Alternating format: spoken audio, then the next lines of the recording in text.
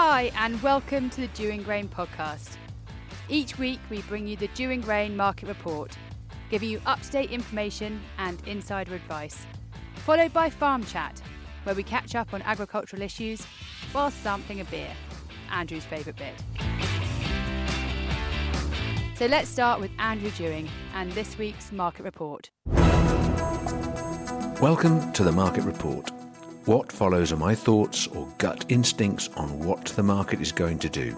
It is not an instruction to trade. Any decision to trade is yours. Market report for week commencing 18th of May 2020. I'm going to start this week with a get well soon for one of our avid listeners. Han, hope you're okay and look forward to seeing you back as soon as possible. And in answer to your question, no, Webby has not got his wings yet. Right, moving on to the excitement of the UK grain trade. Old crop we're going to talk about first. Oilseed rape, we've traded some this week at 303 ex-farm, which is £3 better than the 300 I've been talking about for the last month and a bit, but not particularly exciting. I haven't got much to say about that. I don't see that market moving. If there is stuff to be tidied up, then get on with it. Feed barley, we've been calling that 120x, that's its kind of value. I understand there's a boat or two about at the moment and you might make £1 or two more than that. If that's the case and it needs to be cleared out of the way, take it. The new crop price for barley is a lot lower, so if you are thinking, there's a carry in the market on barley, you're wrong. So ditch it if you have it left. Feed wheat old crop, not much trade occurring. Logistics is king. There's a big May book being sorted out and moved. Some companies will be pushing their contracts into June as they normally do, but largely there should be enough consumption to absorb most people's books. We certainly had a big May book and it looks like it's all going to move, especially with these recent cargoes that have traded. Prospects on that are pretty boring in the immediate future. If you think we're going to run out, you're on the basis of what you've got in your shed and what your mates are saying, not down the pub, but on whatever social media you talk to them on, hold on, stick with it till July and make a decision then. If you think there's more than enough or you've got plenty in your shed you haven't sold yet, don't know exactly what you're waiting for. It's been trading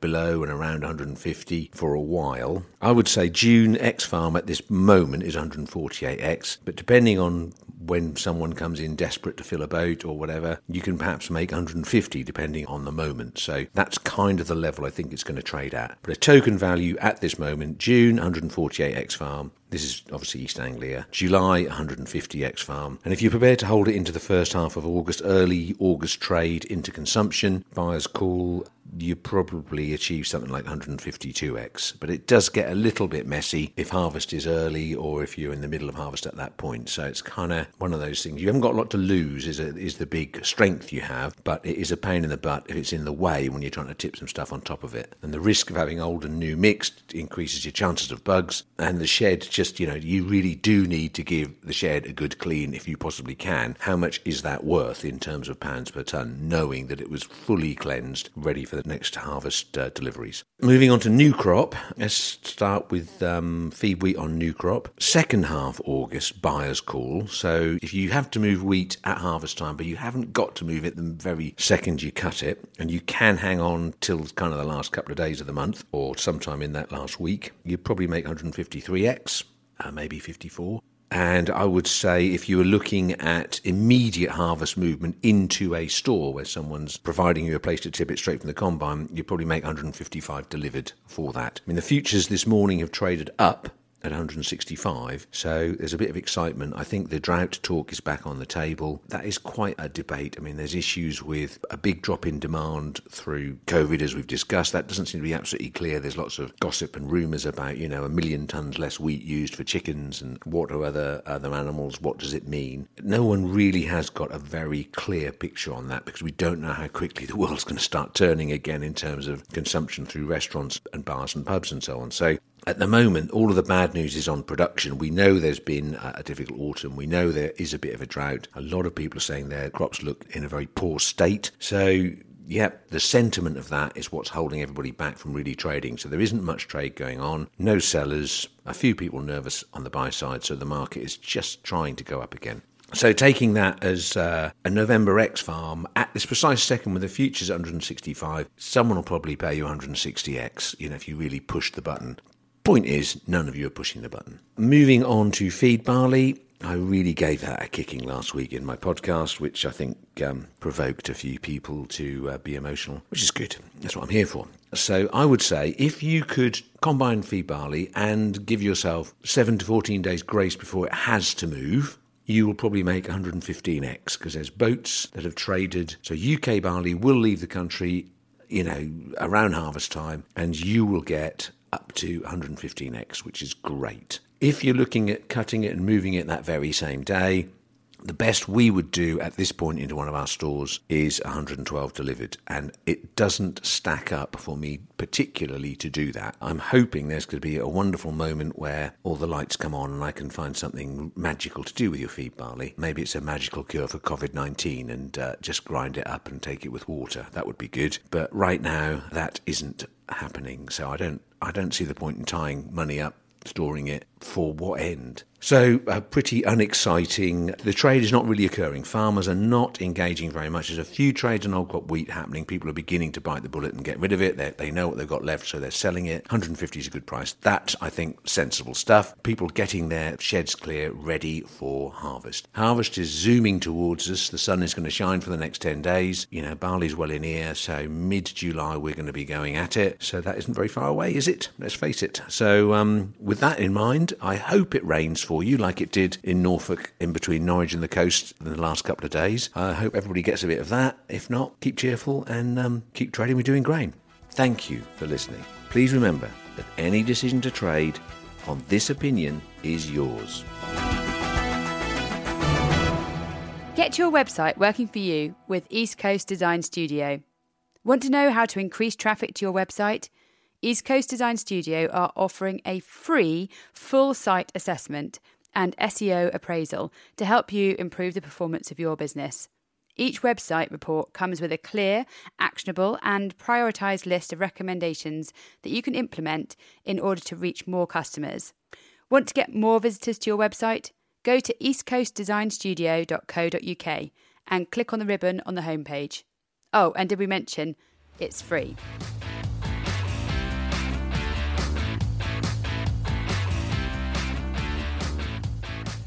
And now it's time for Farm Chat. This morning I got with me Joe and Ben. So morning, men. Morning. Joe, can you hear me over there? Yes. Social distancing at its best. Okay, so what we're going to talk about today is the biggest issue for farmers in the next 20 years or 30 years or however long we suffer this. The agricultural bill that was voted on yesterday, where the Brexit Conservative government decided to shaft UK farmers. Is that a fair comment? Seems like it. Yep. You can import stuff that is not of the same spec, doesn't have the same animal welfare standards, can be chlorinated in a much higher concentrate. You name it, they can produce it cheaper. Up yours, Delors. It's remarkable, isn't it? How quickly. I suppose maybe question marks on how obviously they voted on it. Maybe there might be, people sitting at their desk and not there in the flesh or whatever, but ultimately it went through and it's an issue. It was a 51 majority vote. It's a Conservative majority government. Everyone's got to remember somewhere down the line, when they try and muddy the waters and say, oh, well, it was not, this is like the NHS underfunding. Let's not pretend the last 15 years hasn't been, let's not pretend it hasn't happened. This is a moment when the government, majority Conservatives, voted to allow the UK farmer to be undermined, insisting on certain rules for their production and allowing cheaper imports to come in from South America, from anywhere that is cheap, under the guise of, oh, are you up to our standards? Oh, yes, of course we are, senor. And then you go and check and you find out afterwards it isn't. So this is a terrible moment for UK farming. Yeah, I think a couple of things here, Andrew. One, we've been talking about this for months on the podcast, on Doing Grain, and highlighting that the issue is coming. And you hate to be proved right, but we've been proved right. All the time. All the time. Andrew Dewing is right all the time. Okay, right, let's edit that out. No, keep that. The other thing is, and you highlighted it, the majority was big. That wasn't a narrow win. That was a big majority voting for the lower. Now, The MP that brought it, who I think is an MP in Devon, he brought the amendment to the House. So he's now going to the Lords, which is great. You know, we have to see what the Lords do. But at the end of the day, I think the Lords can only vote against it 3 times and then the government can then force it through. So I don't think we can hold our breath.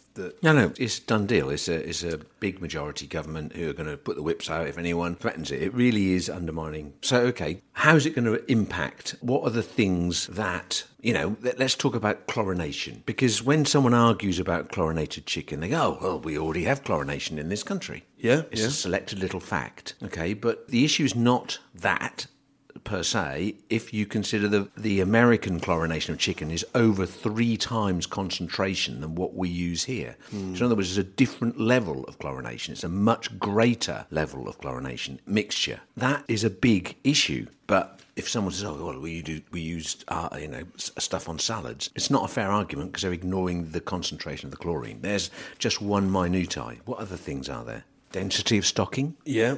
And how all the animals are kept, fed, their welfare. Yeah, cleaning, light programs in Brazil. Brazilian chicken will come into the UK. Will it have a big Brazilian flag on it? It's not like buying, Adidas sports gear, is it? Which looks good with a Brazilian flag on it. You see a Brazilian flag on your chicken, you're going to think, oh, but it won't have a Brazilian flag on it, will it? Because the supermarket don't want you to know that this incredibly cheap product they've bought, that they're selling at 5% under the UK price, is making them a much bigger margin. So maybe there's a backdoor way where we can get fair labelling. So these poor buggers who've got to meet these higher specs and standards are going to turn around and get people realising there should be a premium for their product. Ultimately, it goes back to the consumer and understanding and probably just that commitment from... The consumer is in the hands of the government and the supermarket. The supermarket is there to make as much money as possible. We're in their hands. They've made the most money out of the COVID-19 process. They're going to buy cheap chicken and they're going to sell it at a price that gives them the most margin. And they will have an aisle with a load of British flags in it and people will think, oh, I'm buying British. And they'll get to a bit and they'll go, oh, this bit's a bit cheaper, and they won't look at it because they'll think British. They'll see the flag. If you really study it in diddy little writing, it will say product of Brazil. Processed in this country, and that's the sort of thing that so readily happens. It's produced in a different country and it's processed in this country, and then it's again the labelling of a UK production or an assumption that very clear labelling, very big American flag, very big Brazilian flag. That is fair because at least it's very clear where it's coming from then, and then the argument can be about welfare and can be, Brazilian chicken can have the lights left on for 24 hours on the trot and then 8 hours off. That keeps the chicken growing, keeps the chicken at it. It means less production time. Is that fair? Is that very nice to little chickens? No, it's not. But be cynical about this because we've got a society that's so devolved from the actual where things come from, understanding of how something is grown and that connection. They're stupid. Let's be blunt. They're stupid, so they need it spelled out to them. And the only way it can be spelled out is by the government. But they don't have that, and therefore their desire to have something from the UK with higher standards won't matter to them, and they'll just see it as chicken, and that's where I think we will lose. Okay, so should the UK, therefore, if there was a market for someone who's numbed out on the spec, they don't really care. The end user doesn't care. They're the people who want to buy I don't care chicken. Should we allow I don't care producers to produce I don't care chicken cheap? Because they could hull another 20-30% chickens into the sheds. All right, a few more of them will die, but you're saving yourself bucket loads of money in terms of shed cost and all of the lighting and all of the stuff that you do. Is the ratio of work to chicken is negligible. You end up with much cheaper chicken. So I don't care chicken from East Anglia is going to cost you £1, whereas I do care chicken costs you £2. And yet there'll be loads of people buying the £1 chicken. But at least if you're going to say chicken production chicken's going to be eaten in this country, it is a level playing field in terms of the person producing it. Yeah, that's a key point there. Can the playing field be levelled for the UK producer? And not to bang on about history, but we spoke about it earlier, the Corn Laws. Yeah. So let's go into the Corn Laws. So originally, the Corn Laws was seen as protecting wealthy landowners by keeping cereal prices high. and not allowing cheap imports to come in. So this is, 1815 to 1845. So the repeal of the Corn Laws was seen as free trade, keeping prices down. So do we have MPs sitting in the House of Commons thinking, we can have another Corn Law revolution here, where we don't have to worry about protecting landowners and we can allow cheap goods in? But actually the argument, Andrew, and you've made this, is it's not just about the corn, the wheat, the barley. It's about the actual meat and the product that's being produced from that. Yeah. We have set in train standards to give animals greater welfare, and now we are brushing those under the carpet. And we are saying, okay, look, there's one rule here, one rule there. It doesn't work. That's not going to work. What was the impact of the corn rules in terms of, for America, for the places we were taking the corn from, and in terms of in this country? What was the immediate impact? Well, the immediate impact was prices of bread and staples in the UK dropped quite dramatically. Because all of a sudden you didn't have tariffs and trade quotas blocking these cheap imports. Yeah. So the UK landlord back in the day, who was getting very good prices for his wheat, barley, oats, everything else, all of a sudden he got international competition and the prices came down, and it benefited lots of people, no doubt about it. But that was a very basic commodity.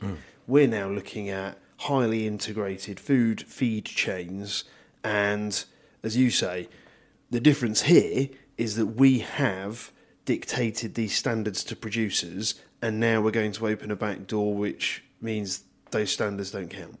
And what happened to land prices? What happened to farming in the UK? Well, land prices and farming, actually, they came down. So land prices came down. Yeah, farmers, there was a radical change. Yeah, and on the back of it, the Industrial Revolution occurred because people had to leave the countryside to go. So you could say we'll have a new Industrial Revolution because a whole load of people are going to come off the land. No, not this time. No. There won't be an industrial revolution, will it? Because people may come off the land, but where are they going to go? We don't have those industries for people to go into. We're supposed to be going to a new tech world. Well, Gove has allegedly said that it creates innovation. If you create a situation, the corners, that what happened was the Industrial Revolution, which is a phenomenal response to adversity. Okay? So we have adversity in the countryside. Much, much less people actually affected by that. Where do they go? What do they do? What happens to land? I mean, it's important to us, is it not? If lots of people buy it because it's cheap and they put just parks on it, then in the end the UK doesn't become a net importer. And you end up with a COVID-19 where boats aren't moving between ports. We don't produce enough food. This country's going to have 9.5 million tonnes of wheat this year, which is not enough wheat. So we're going to have to import it. That's not a problem right now because ports are still working. But there was a little period at the start of this where the Chinese exports of some of their stuff pushed around the world stopped. Yeah. This is the implication. This is the much more far-reaching moment where if you don't have basic food security and you rely on South America and whatever tin pot government's there at that point, bearing in mind the current Brazilian president doesn't believe in COVID-19 and has selfies with people, at some point, and let's burn down a few rainforests, let's not ignore that implication for the chickens. Yeah. Well, also, let's look at another huge grain exporting cheap nation, Russia, led by Putin, who is not of sound mind and could quite easily pull up the drawbridge whenever he wants. So food security, through this new agricultural policy, will come under threat. Probably 5 years on from now, and they'll change government, and they can deny all knowledge because they only think 5 years at a time. This is, again, back down to long-term strategy. And this moment, this agricultural bill moment, is just hideous for agriculture, our industry. Yeah. What implications has it for a grain merchant? Who cares, right? But is there going to be even less grain merchants? Will we end up with a monopoly or duopoly? It's not that far away, is it? No, quite possible. Yeah, it might sound a bit dramatic. Duopoly might be a bit antagonistic as usual, but the reality is agriculture is in a very shrinking mode at the moment, isn't it? It is, yeah. And you take away value of land, and very soon a percentage of farmers will be in trouble. Because some of them are reasonably highly geared. Lots of them are not. Lots of them are very well, sorted, and they're very conservative in the way they preserve their asset. But if you take away lots of that value, and you take away the value of the subsidy that they're receiving and make it quite hard for them to achieve a similar level of subsidy, and at the same time you undermine the price of the product because A, animals are cheaper, therefore they can't afford to pay the same for feed. They can't compete, there'll be less of them, therefore there'll be less demand for the feed, therefore the price of feed goes down, and you can't export it to your best market anyway. There's a whole host of things all coming at once to hit a sector, and that has to be a point at which people will cease to be. Yeah, I mean, because at the end of the day, farmers are businessmen, and if something's making a loss, you don't keep doing it. No, and merchants the same. Yeah. And tractor manufacturers or suppliers and all of the other ancillary trades, there will be, by definition, less money going round in the agricultural sector. I know farmers believe they generate all of it, but the reality is if there isn't the reward for farming, the land exists and it will be just a park, or it will be some rich person's racetrack or something. It doesn't really matter because we're importing cheap chicken from where there used to be a rainforest. Yeah, and of course, I mean, if you want to go further ahead, the danger then becomes, as you say, we get dictators in charge of huge chunks of our food chain, and all of a sudden, if they decide to pull up the drawbridge and do something else, our food security has absolutely had it. We will be at the mercy of Bolsonaro, Putin, whoever else. Given the opportunity, at a certain point in time, they can say, they're desperate, we've got the card, Yeah. I'm going to hold it. Sorry, boys. And also, let's be honest, that could still happen in the States. I know Trump's got re-election in November, but, we know that Donald Trump loves America. His first call is America. If he ever thinks that American interests are under threat, he's not going to export to the UK, no matter how special the relationship. Yeah, indeed. I've temptation to do a Donald Trump impression. We were just talking off mic about Donald Trump and his pork. Joe, you were saying something about that. Yeah, so my understanding is that the Chinese are actually able to export their pork at the moment, and a number To America. And a number of the abattoirs are owned by the Chinese, not surprisingly, because the Chinese are very good at coming under the radar and buying everything, and then basically Haven't bought us yet, have they? We're still English. Yeah. Paying our taxes here. Carry on. The classic sort of watch the hand, the left hand, while the right hand does the other stuff. So he's giving it the big one on how he doesn't want to talk to China. He feels completely let down by their inability to contain their virus, etc., and how the trade deal could be, they could just walk away from it, and all the other sort of threats that he comes out with. But at the same time, he's got Chinese pork coming in to abattoirs that are owned by the Chinese, and then that's going into the market. And bearing in mind that China is the place where the swine flu exists, this is the place where the threat to the American pork industry is enormous in that context. Yeah. So I think the general feel is that there is a great deal of lack of trust with we're going to go into potential trade deal. You're talking about Boris and Boris, a exactly. Special relationship. Yeah. So, I mean, this is something Ben was saying, the dynamic of our favourite subject, Brexit, the determination to make something look wonderful appear has got to be an American trade deal, is it not? That would be the ultimate, wouldn't it? And having walked away from Europe. But actually, just quickly going back onto Joe's point about the abattoirs. So, yeah, a couple of weeks ago, Trump brought in a new law that meant that abattoirs in the States have to function. It's a federal law. They have to keep running. Now, we've just seen a headline telling us that 14,000 abattoir workers in the States have coronavirus. 14,000. And that 10 million pigs in the US will have to be slaughtered because they can't get them through the food chain. So these are pigs that aren't going to get anywhere near the food chain. They're just going to get slaughtered. There's some horrific Twitter pictures of young pigs several feet high that have been gassed. Right, yeah. It's not nice. So, again, it comes down to food security, isn't it? I mean, I can't imagine 14,000 abattoir workers in the UK having coronavirus, but in the States, this is what Trump's up to. Well, American agriculture has very concentrated areas where they do.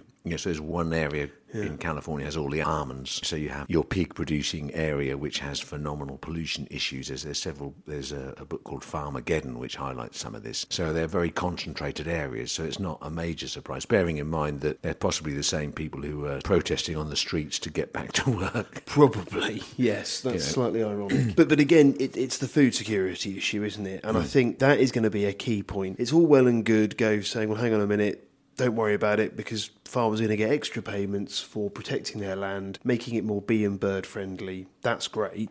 But actually, we as a country need food security. Yeah, let's care about the bees and let the Ukraine use neonics, which is already happening despite being within Europe and nothing to do. So left hand and right hand not doing completely different things is nothing new, but it does boil down to we must have fair labelling. In the end, it's got to be very obvious on that little plastic Tesco Sainsbury's Lidl's packet that says this is Brazilian chicken or this is Brazilian beef. So you consciously chopping down a rainforest, you are consciously eating soya and corn that is GM on rainforest land. All of those things are taken into account, and there's no minimum wage, and there's all of the other issues that go with real poverty in South America. As long as everybody is picking up one of those packets and the girl on the till can start bipping it through and give you a wise old how could you look, and you can take that on the chin, yet by all means buy it without any conscience. But let's be really, in the end, fair to people who are trying to do it, or have been forced to do it, or want to do it correctly, genuinely caring for the environment, genuinely planting trees, hedges, having, as Jake Fines put when he came on our show, places that are non-productive, producing wild flowers and a biodiversity. Let's get reward for that, and let's get a social conscience. A few months ago, we would never have thought of greeting people without a handshake. Now it's the last thing on your mind. The next thing, we would never have thought we would be wandering around wearing a mask. I mean, some of you boys are a bit ugly, so it's probably going to help. But wearing a mask in public, everyone's going to do it. How bizarre is that? Yeah, I think we've got a catalyst of so many things that will have an opportunity to change. Yeah, but my point is the conscious decision to wear a mask would have been laughed at, right? I mean, sorry, Andrew, luckily, because obviously people who are clean-shaven, and obviously you've managed to clean-shave at the top of your head, so that's good. Yeah, that keeps bugs at bay. Yeah. Yeah, and it's a well-known fact that bugs don't go in ginger hair because of the smell. But so we're both good. Yeah. Quick. But you wear a mask in a public place, nobody sniggers at you, right? You buy Brazilian chicken, and people do snigger at you. It's like the jokes about Skodas when they first came in. They're fantastic cars. Joe's got one of those. No, I have. Sorry, Ben's got one of those. But the reality is they're exactly the same car as the VW was. They're fantastic. Everyone knows they're fantastic cars. But the stigma, there needs to be, to give our boys a hope, at least conscious decision. And you can look and go, oh, is that Brazilian? I think that's the important point. I think you can't be against free trade, right? We're not against free trade. Free trade is what keeps money flowing, keeps everything going. That's fine. But if you're going to have free trade, you need to you need to have clear labelling to say you are consciously buying a very, very different product to the one that's produced in the UK. Yep, and you get the packet out and people see it and they go, oh, that's not... Yeah, you want to slaughter rainforests, you want to... Yeah, that's fine. That would be... have the bill. Let's open the door for all of this extremely chlorinated stuff or whatever. Yep. Let's have a food deal. Let's kick Europe in touch. Let's prove that all along it was the best deal possible by having cheap food. Mm-hmm. Look at what we've done for you. But the underlying impact of that will be no different to the Corn Laws in the long run for UK agriculture. It is a terrible moment. Yeah. That's not a very happy thought. I think it's time to drink a beer, don't you? Or have we got any more points to make that's going to make us more grumpy? No, I think I just want to make... it'd be quite nice to see Webby in a mask, I must admit. Just one other thought. Does this play into the bigger companies' hands? Yes. Because they've got offices in all the other countries? All these countries that are operating where the cheaper food is. So in theory, it's far easier for them to manage those supply chains, isn't it? I think we should have a beer while we think about that. Yeah. Joe, what are we drinking? So we are drinking Wally's Revenge from the Why Not Brewery in Norwich. 4%. This is a craft ale produced in Norwich. It's made from some of the finest barley grown in North Norfolk. Right, I'm thirsty. Yeah, get pouring. Come on, Joe. Can I have a flake with mine? It's going to be difficult to drink that through your mask. It's going to make it soggy, isn't it? Yeah. Pleasures of radio. Yes. We might start selling Dewing Grain masks. I did think about that. Here we go. Big gob under here or something like that. Yeah, no, there are a number of connotations. I think football clubs will do that. I think there'll be football club face masks. And it's the Why Not Brewery. Oh, I've got such a funny story about Why Not. I can't. Yeah, I can. I'm cheers. going to tell a story without... Yeah, I'll get a try it. Yeah, hang on. Here it goes. That's all right. Yeah. Best thing about it is this happened last week. Actually, we had a taste last week and we ended up clearing out all the beer that we had in stock because it was so nice sitting down with me, Webby, and I think Josh came in and we just sat and drank beer. Obviously, we're a professional organisation. Yeah, it was so strange to not be sitting with your wife drinking wine. This is nice beer. Do you want my Why Not story? Yeah, I'd like to hear that. Yeah. Okay, I went on a holiday when I was a lad. I went to Magaluf, Mallorca, and didn't kiss any girls, obviously, or boys. And anyway, there was one of the people with us. I won't say his name because it's cruel, but I used to play footy with him at St Andrews. And there was another mate who didn't really know him, who also came, Slinky Footer. He came along. He was a bit of a cricketer and a bit of a footballer. Anyway, off we went. I was all of 18, 19. And we were in this bar, the Green Dragon in Magaluf, and we'd been out a few nights before, and the lad I was talking about was a very country lad, and he wasn't particularly good with women. He wasn't particularly good at like chatting to them. He's just like a really good-looking boy, but he wasn't very chatty. He's very thank you very much, thank you. Anyway, he decided at 11 o'clock to go home to bed, which is kind of not the done thing. We were left in this bar, and this little Scottish girl really had taken a shine to him. She thought he was the bee's knees, as Adonis. She said, where's he gone? He's gone back to bed. Oh, who's he gone with? He hasn't gone with anybody, I said. Anyway, she ran on, and I said, well, I tell you what, I'll show you. And that's dodgy in itself. So I walked this girl from the bar all the way back to this room that we were sharing, and all down this very long corridor, and I knocked on the door, and the lad went, oh, who's that? I said, it's me. I've got a present for you. So he opens the door, and there she is. And I went, see you later. I turn around and walk away. And I leave this girl who wants to see this lad. And I thought, they obviously wanted to, discuss whether they're going to sunbathe him or whatever she wanted from him. And I started walking the thing, and all I could hear her saying was, why not? Why not? Hence that. Why? Perhaps it's him. Perhaps he set the brewery up. I got it because he's from Norwich. By the time I got to the end of the corridor, I heard the door slam. I turned and looked round, and there she was stomping back down the hall, and he wouldn't let her in. And did you oblige Andrew, or I took her back to the bar? Yeah. Oh, just to the bar. Yeah. No. absolutely straight back, Ben. What a at gentleman. all times. Yeah, I was. For the rest of my days, I will never forget. Why not? Anyway, is it a good beer? I like it. It's perfectly drinkable. Yeah. That'll do. I hope you don't mind us ranting on about the agricultural bill today. I hope you have a lovely week's doing whatever you do. So thanks very much for listening. Thank you. See you later.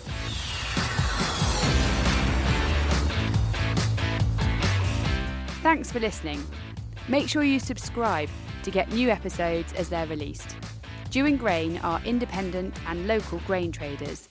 From seed supply to harvest movement and storage contracts, we can supply you with the best strategies to help you achieve the highest prices for your harvest.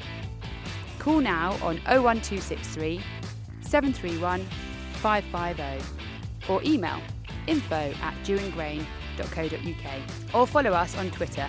We are @DewingGrain. The Dewing Grain podcast is produced by Tin Shed Productions in conjunction with East Coast Design Studio.